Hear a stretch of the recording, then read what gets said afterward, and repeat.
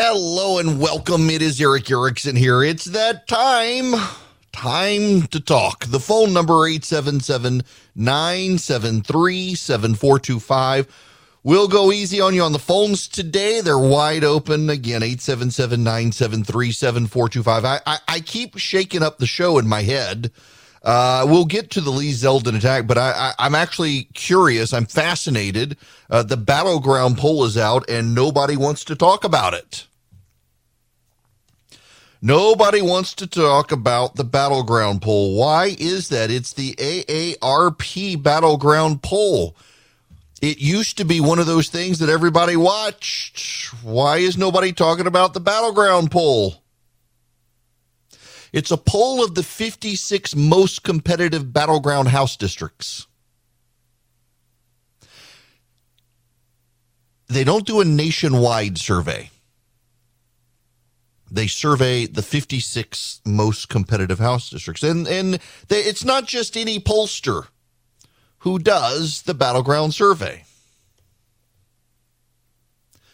One of the reasons the Battleground survey is typically paid attention to is that it's not a nationwide survey. It's just looking at the battlegrounds. It looks at 56 of the most competitive battlegrounds around the country and sees how things shape up there. What are the battlegrounds? Well, they get them from the Cook Political Index. Let me give you an idea of how they're shaping up right now. Let me just give you the battlegrounds for the Democrats.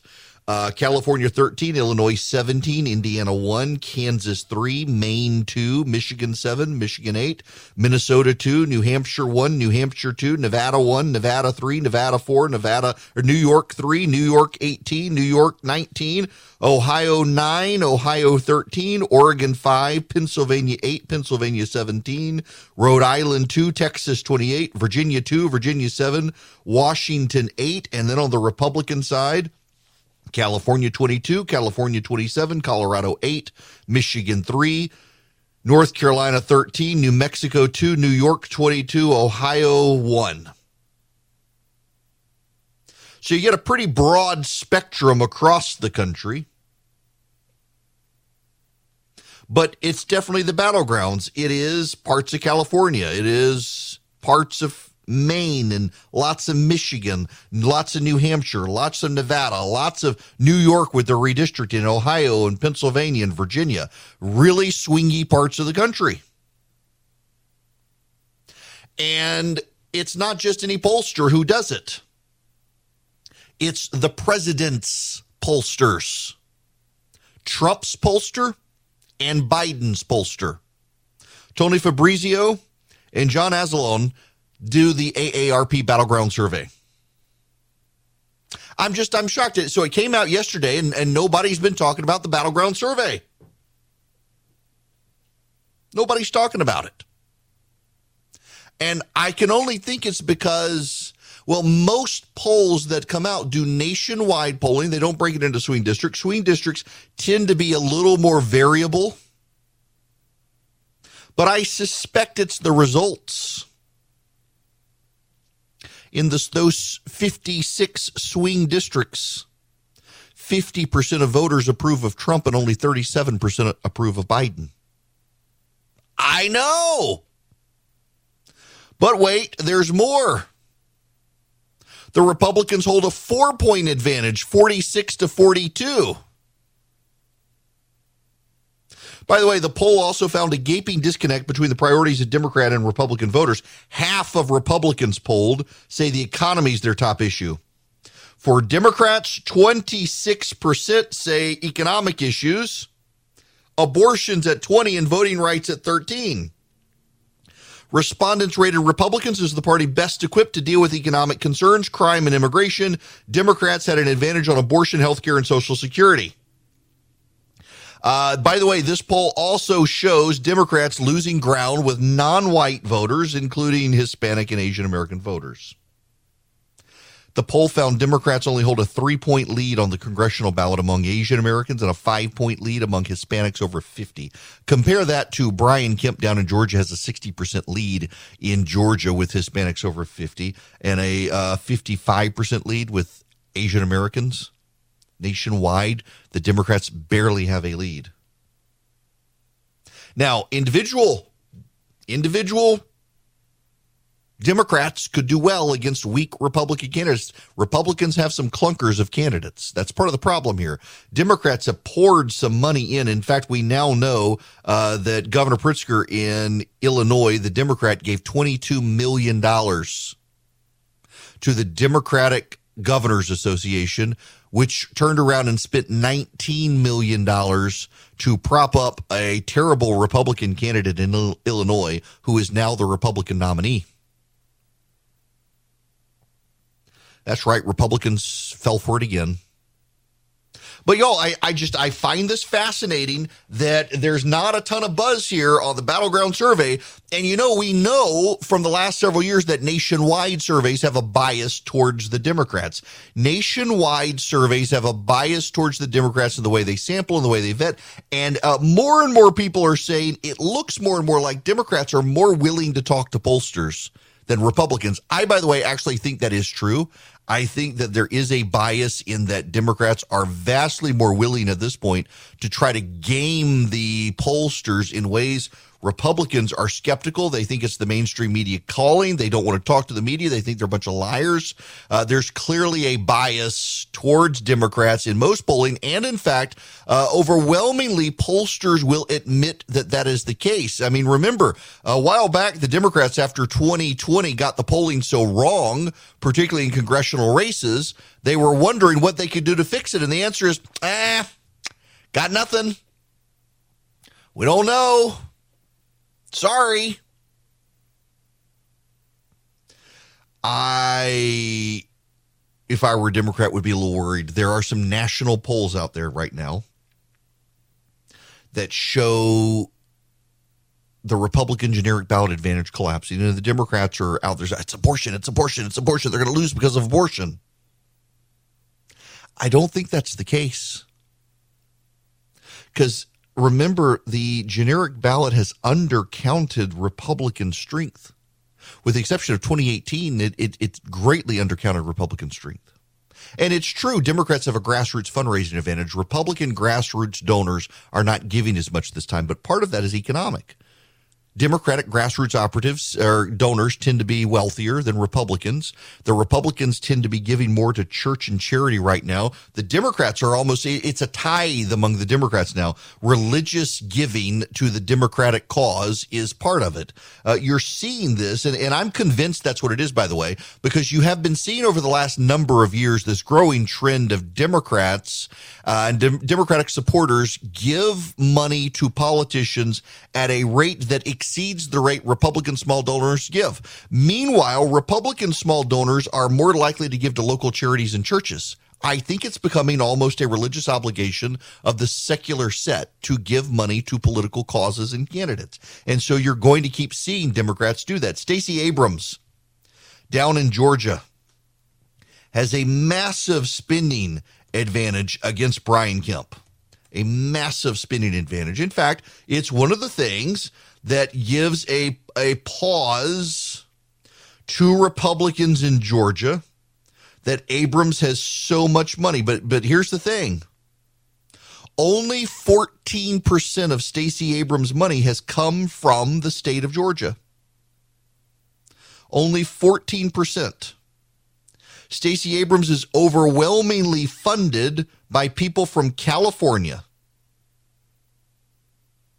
And then New England, New York, and Delaware, and Massachusetts, and Connecticut exceed the amount of money she's gotten from Georgia. So Brian Kemp has raised $26.2 million down in Georgia from Georgians. Stacey Abrams has only raised $7 million from people in Georgia. Abrams has raised $10.2 million from California, $6.4 million from the District of Columbia, almost tied with Georgia. From New York and Delaware, Abrams has raised, $6.1 million. So New York and Delaware combined almost match what she's raised in Georgia. She's got unitemized donations of $6.7 million. She's got 6.4 from D.C., 10.2 from California. Now contrast that to Kemp. Now Abrams has raised $49 million. 49.6. Kemp has raised 31.5, but $26.2 million of Kemp's money has come from Georgia. Now, why this matters? Well, their votes. Their votes. People from California, New York, Delaware, Florida, Connecticut, Massachusetts, District of Columbia, they can't vote for Stacey Abrams. The Georgians can, and there are far less people in Georgia supporting her. You should know the Cook Political Index this morning has moved Georgia into the lean Republican camp. The growing consensus is that Kemp wins re-election among the party and outside objective prognosticators of politics. They're thinking Kemp wins. When you have a generic ballot question in the 56 swingiest districts in the country, and they're all going Republican, and they've got, most importantly, Donald Trump at a 50% approval rating in the 56 swingiest districts in the country, the Democrats have all sorts of problems. The January 6th stuff has soaked in to the Democrats and the media. They really think they've damaged Donald Trump. They should pay attention to the fact that 56% or 50% of voters in the swingiest 56 districts in the country, they like Trump more than they like Biden. The January 6th stuff has not helped as much as they would like to think, and the gap between Democrats and Republicans continue to narrow. I saw Ron Brownstein. Ron Brownstein is somebody who is essentially, he's been a political observer at the Los Angeles Times and CNN for a long time. He's definitely a liberal, definitely a progressive, and he definitely has one of the people who over years has said, well, you know, demography is destiny. The GOP is a shrinking coalition of white voters. And he's pushing back on the idea that there's a Hispanic movement to the GOP. He thinks it's basically a temporary economic thing. I don't think so. Now, his whole shtick has been demography's destiny. The days of the GOP comes to an end. But this has been going on now since 2018, 2020, and headed into 2022. We're seeing Hispanic voters, more and more of them moving to the right as the parties realign. And I don't know if he's so far invested into the Democratic Party, he can't see it. But when you've got the Battleground survey of 1,200 likely voters, in the 56 U.S. House districts that the Cook Political Report rates as leans or toss-up, with a margin of error of 2.8%. And it finds the Republicans with a 4-point generic ballot advantage, Joe Biden with a 36% approval rating, and Donald Trump with the 50% approval rating. And the pollsters are Presidents Trump and Biden's pollsters together, working together to get the data. The Democrats, there should be alarm bells going off in Washington. And I suspect the fact that few people are talking about the Battleground survey is the alarm bell going off. They would prefer not to make eye contact with it. Fascinating stuff. Also, another data point that doom is coming. Folks, the signature hymn sheets from Boll & Branch are a bestseller for a reason. They use the highest quality threads on earth for a superior softness, a better night's sleep. The sheets are made with threads so luxurious, 3 U.S. presidents love them. They feel buttery to the touch. They're super breathable. Now, here's the thing. I can tell you this from personal experience. Every time you wash the sheets, they get softer. You know, people worry about thread counts for sheets. You need to worry about the quality of the threads. Boll & Branch uses fantastic ones. You can just feel them, and they get softer and softer over time. They're very, very breathable for the summer, but they also have a good weight for the winter. They help you sleep well at night. They're not so light that you feel like nothing's on you. They're the perfect weight. They're the perfect sheet from Boll & Branch. You'll immediately feel the difference with their iconic signature sheets. Right now, get 20% off site-wide during the annual summer event happening now only at bollandbranch.com. It's their best offer of the year before the holidays, so you need to act now. That's Boll & Branch, BOLLAND branch.com for 20% off site-wide. Phenomenal deal with phenomenal product. I'm telling you, we use them in our house. Long before I was a podcast reader, we use Boll & Branch. You should too. bollandbranch.com for 20% off site-wide. It's a free-for-all on the phones today. Open lines, 877-973-7425. You get to help steer the conversation today. I mentioned the Cook political report. It's actually rather big news down in Georgia. It has national reverberations in large part because of the donor class of the Democratic Party. The Cook Political Index has moved Georgia, despite Stacey Abrams' significant fundraising advantage over Brian Kemp, has moved it from toss-up to leans Republican. A bipartisan survey from the AARP, from Fabrizio Lee and Associates, Trump's pollster, and Democratic firm Impact Research, which polled for Biden, showed Kemp leading Abrams by 7 points, 52 to 45. Notably, those numbers came in as is true of the toss-up Senate race. You got Warnock 50 to Herschel Walker 47. There is clearly a crossover block of Kemp-Warnock voters, unicorns, that the AJC's Greg Bluestein dove into.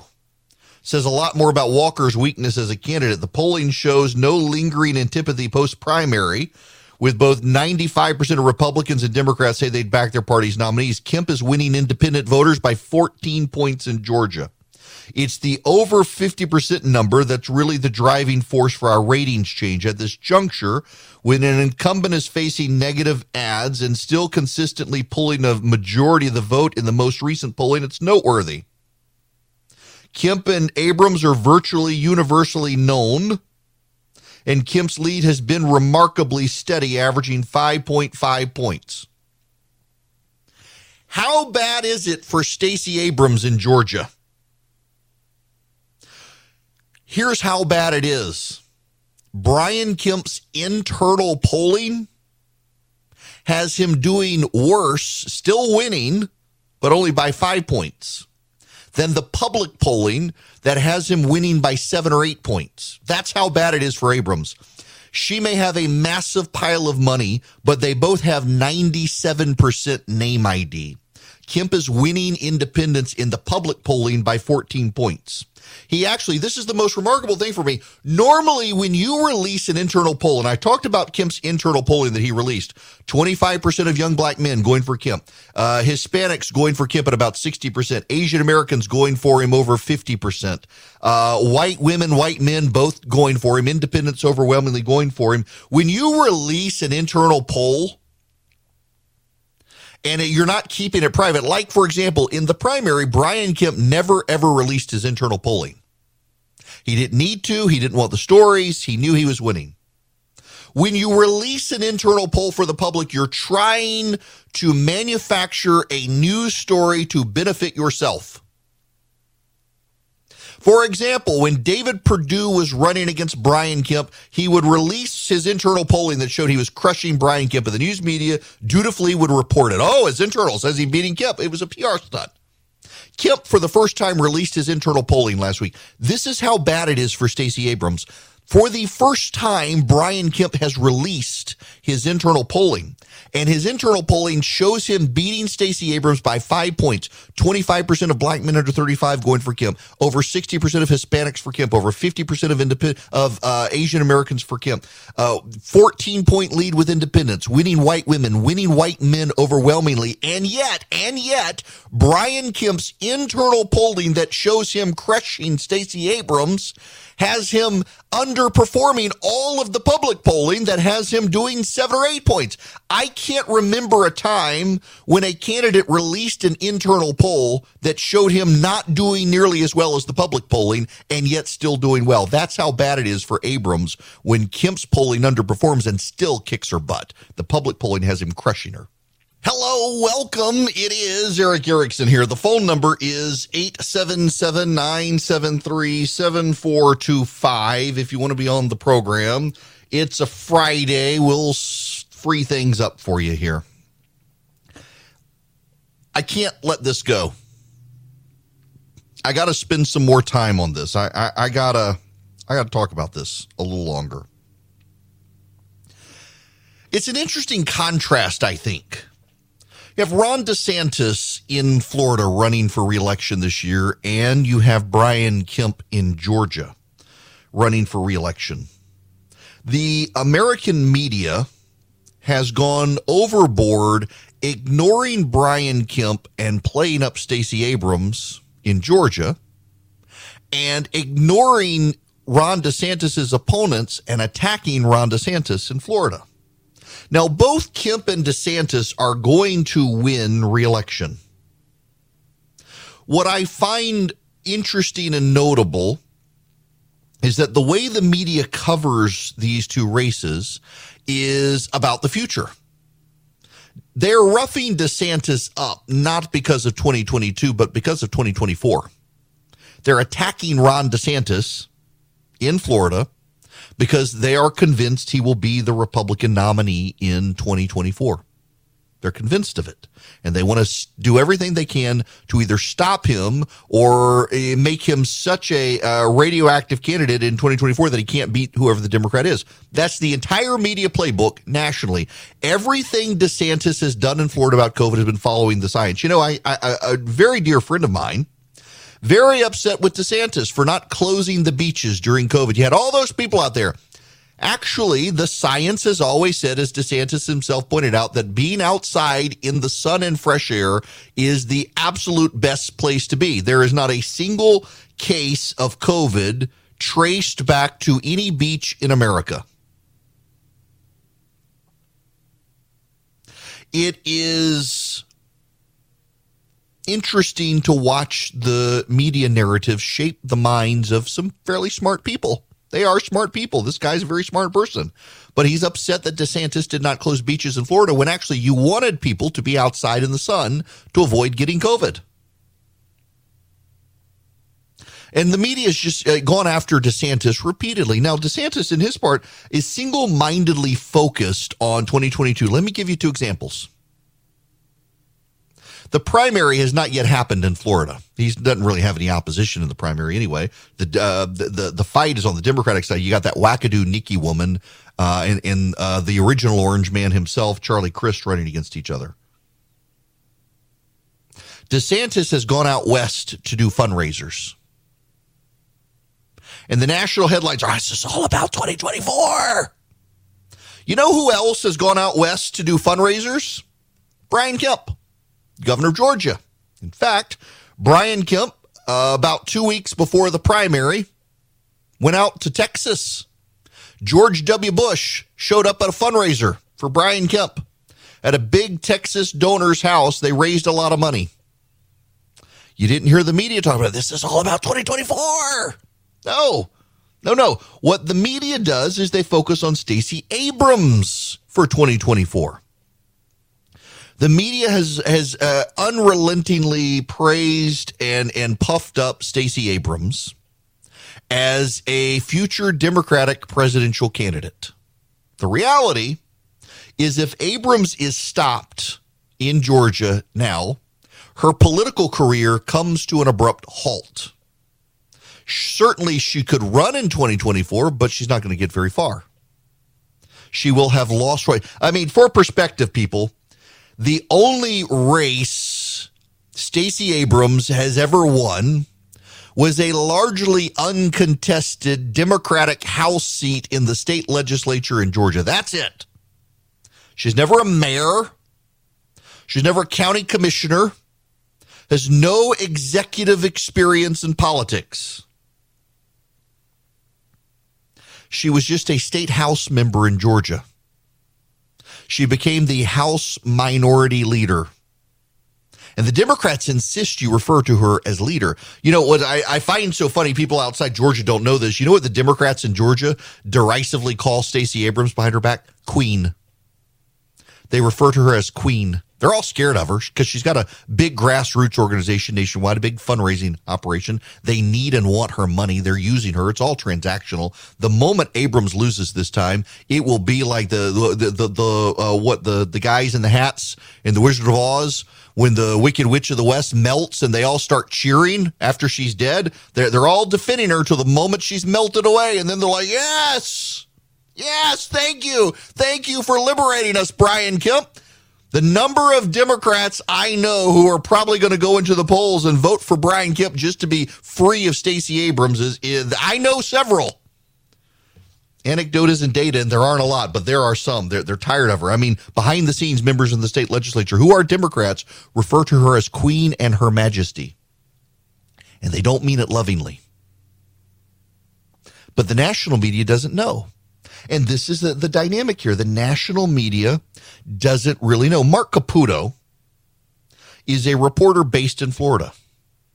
And I pay attention to Mark Caputo's reporting in Florida because Caputo's there. He understands the dynamics. He pays attention.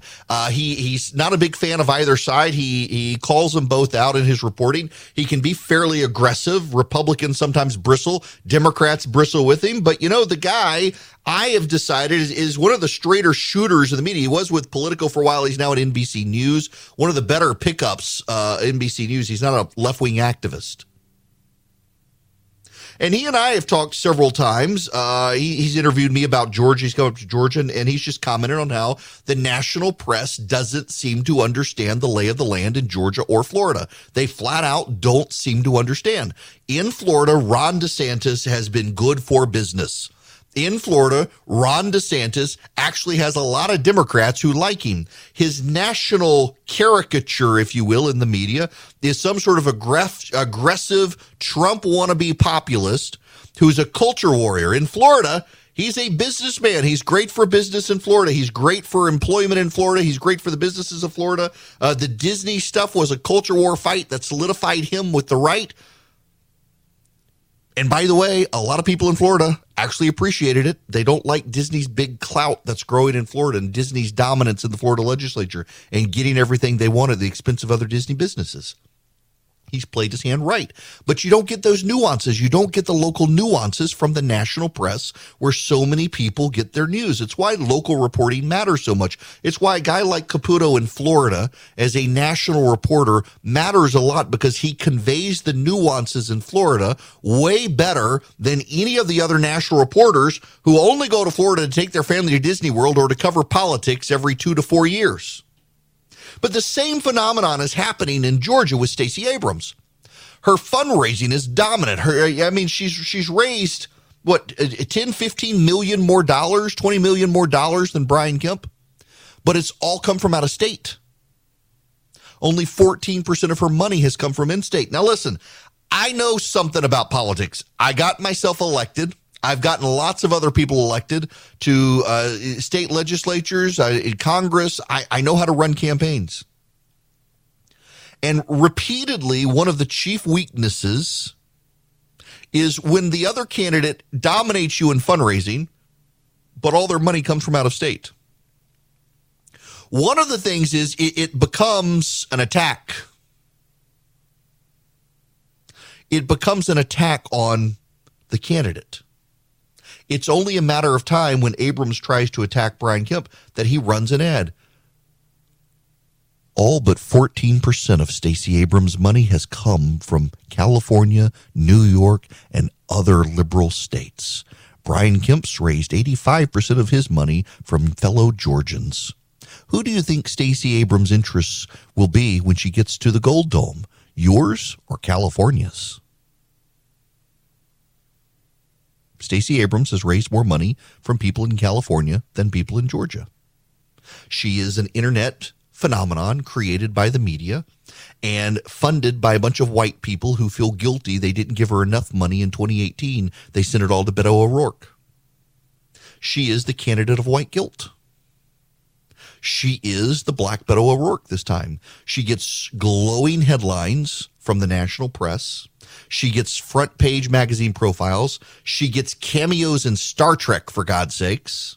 She raises a massive amount from Hollywood, and she's losing. Because the national press has played her up in a way they have criticized Ron DeSantis. They are forward-looking with her in a way that they attack Ron DeSantis. She's a 2024 contender, don't you know? She's not if she loses this time. She may still run, but she won't get anywhere. She'll be a repeat loser in Georgia. They won't be able to say this time. It's not going to be close. They won't be able to say that she somehow was deprived of a win, that Brian Kemp stole it, that they suppressed the vote. I mean, it is remarkable that Brian Kemp's polling, internal polling, that he never leaks, finally leaked it. He wanted to cause a media sensation with this. And he got the media sensation he wanted. I mean, all the national reporters out there say, wait a second. All of her money comes from California, and she's running in Georgia. All of his money comes from Georgia, and he's running in Georgia. This is a problem. Wait a second.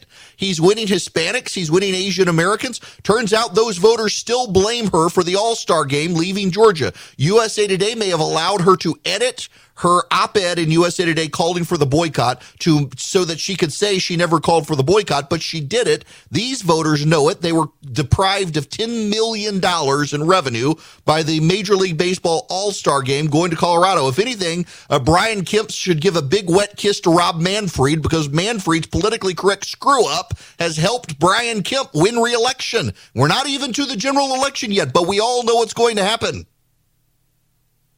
It is remarkable in Brian Kemp's internal polling. He is 5 points ahead of Abrams, and all of the public polling now has him more than 5 points ahead of her. Normally, if you release an internal poll, you're showing yourself dominating the field. Kemp's showing it with a conservative 5-point lead. It's the Battleground poll that has him with a 7-point lead. It's dominant. Stacey Abrams is the Beto O'Rourke of 2022.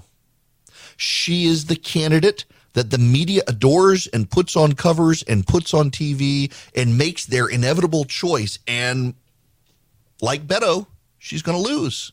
And the reason she is the Black Beto O'Rourke of 2022 is because in 2018, all of these same good white liberals poured money into Beto O'Rourke to beat Ted Cruz, and he lost. And Abrams came close to losing in a runoff, didn't get to the runoff. And they've convinced themselves if only they'd given her money then, she'd have beaten Brian Kemp. She wouldn't have. She would have come closer, but she still would have lost. But they don't realize that, and they're making her be Beto this time.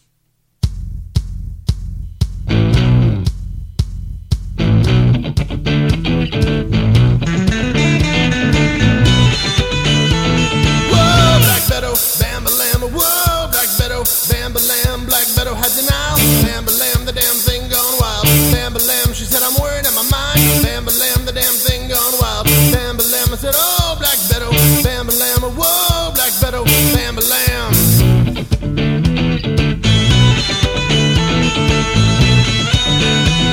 Whoa, Black Beto. Bam-ba-lam, whoa, Black Beto. Bam-ba-lam, she really gets good press. Bam-ba-lam, expect nothing less. Bam-ba-lam, she's so not ready. Bam-ba-lam, and she won't be steady. Bam-ba-lam, whoa, Black Beto. Bam-ba-lam, whoa, Black Beto. Bam-ba-lam. She is Beto O'Rourke this time.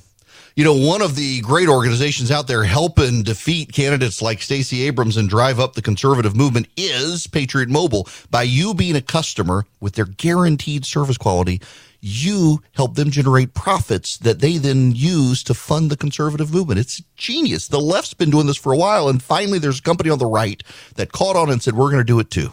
They're Christians, they're conservatives, they have great cell phone service nationwide, 5G, data, voice, you name it, at PatriotMobile.com. You get free activation with my name at PatriotMobile.com/Eric, or you can call them 972-PATRIOT. They have 100% U.S.-based customer service. You're not calling somebody in Mumbai.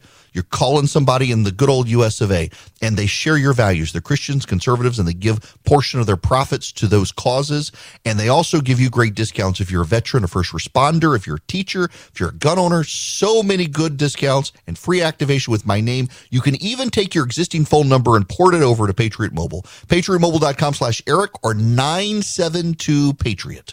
Hi there. It's Eric Erickson here. The phone number is 877-973-7425. If you'd like to be a part of the program, well, you can't hit Pat Benatar with her best shot anymore. She's decided she's not going to sing it anymore. She said in an interview that in light of all the shootings in the country, she just can't do it anymore. She can't sing "Hit Me with the Best Shot." Now, hit me with your best shot. Now, hit me with your best shot lyrics. I'm pretty sure you're a real tough cookie with a long history of breaking little hearts like the one in me. That's okay. Let's see how you do. Put up your dukes. Let's get down to it. Hit me with your best shot. Why don't you hit me with your best shot? Hit me with your best shot. Fire away. You come on with the come on. You don't fight fair. That's okay. See if I care. Knock me down. It's all in vain. I get right back up on my feet again. Hit me with your best shot. Okay. It has nothing. It actually has to do with smacking somebody. You would think after all the violence against women, she would stop singing it. Nope. It's the gun. Listen, it's her song. I saw a lot of people reacting to this. It has nothing to do with gun violence. Why would you stop singing the song? It's her song. This reminds me of the movie True Lies. Do y'all remember True Lies? I had to order the DVD because you can't get it on streaming. James Cameron has blocked the streaming release of True Lies. True Lies, interestingly enough, came out the year Forrest Gump was out. There was a I think Jurassic Park. All of those movies came out the same year. No, not Jurassic Park. Year Forrest Gump came out. It was 1994. At the time, I see. It was Saving Private Ryan, and it was Nope. It's not Saving Private Ryan. It was just Forrest Gump that year. Came out. The Shawshank Redemption came out. But here's what's notable. What's notable about it is the same year Forrest Gump came out, True Lies came out. True Lies, believe it or not, True Lies was the first movie to have a 8-figure budget. True Lies was the first movie to have an 8-figure budget. I'm sorry. First film to have $100 million budget. First film to cross 8 figures into 9 figures. So it had a $100 million budget. Very first movie ever produced that had a $100 million or higher budget. And you can't see it unless you order the DVD off Amazon because of its depiction of Islamic terrorists. James Cameron has decided the way Islamic terrorists was portrayed was racist, and he's now ashamed of what is actually a very good movie. Jamie Lee Curtis and Arnold Schwarzenegger. At some point, I'm going to make Philip watch it. I'm sure he hasn't seen it. It was back when Tia Carrera was a thing as well. Bill Paxton's in it. It's a great movie. It's based on a French book, and they actually spiced it up some, where Arnold Schwarzenegger's an undercover CIA operative. His wife has no idea, and he thinks she's having an affair with him, which she is. She's trying to have a fling with the guy, and then she becomes a spy too. And they reconcile. It's a great movie. They fight Islamic terrorists, and James Cameron won't let you watch the movie because he now has decided it's a racist depiction. But it was a good movie. First movie ever made with a $100 million budget. Also, trivia, against Forrest Gump that year. Didn't do as well at the Oscars, but it did better at the box office because Forrest Gump is a terrible movie. Nonetheless, they don't want you to see it anymore. Same with Pat Benatar. She doesn't want you to hear "Hit Me With Your Best Shot" anymore. Oh, well, culture's dying.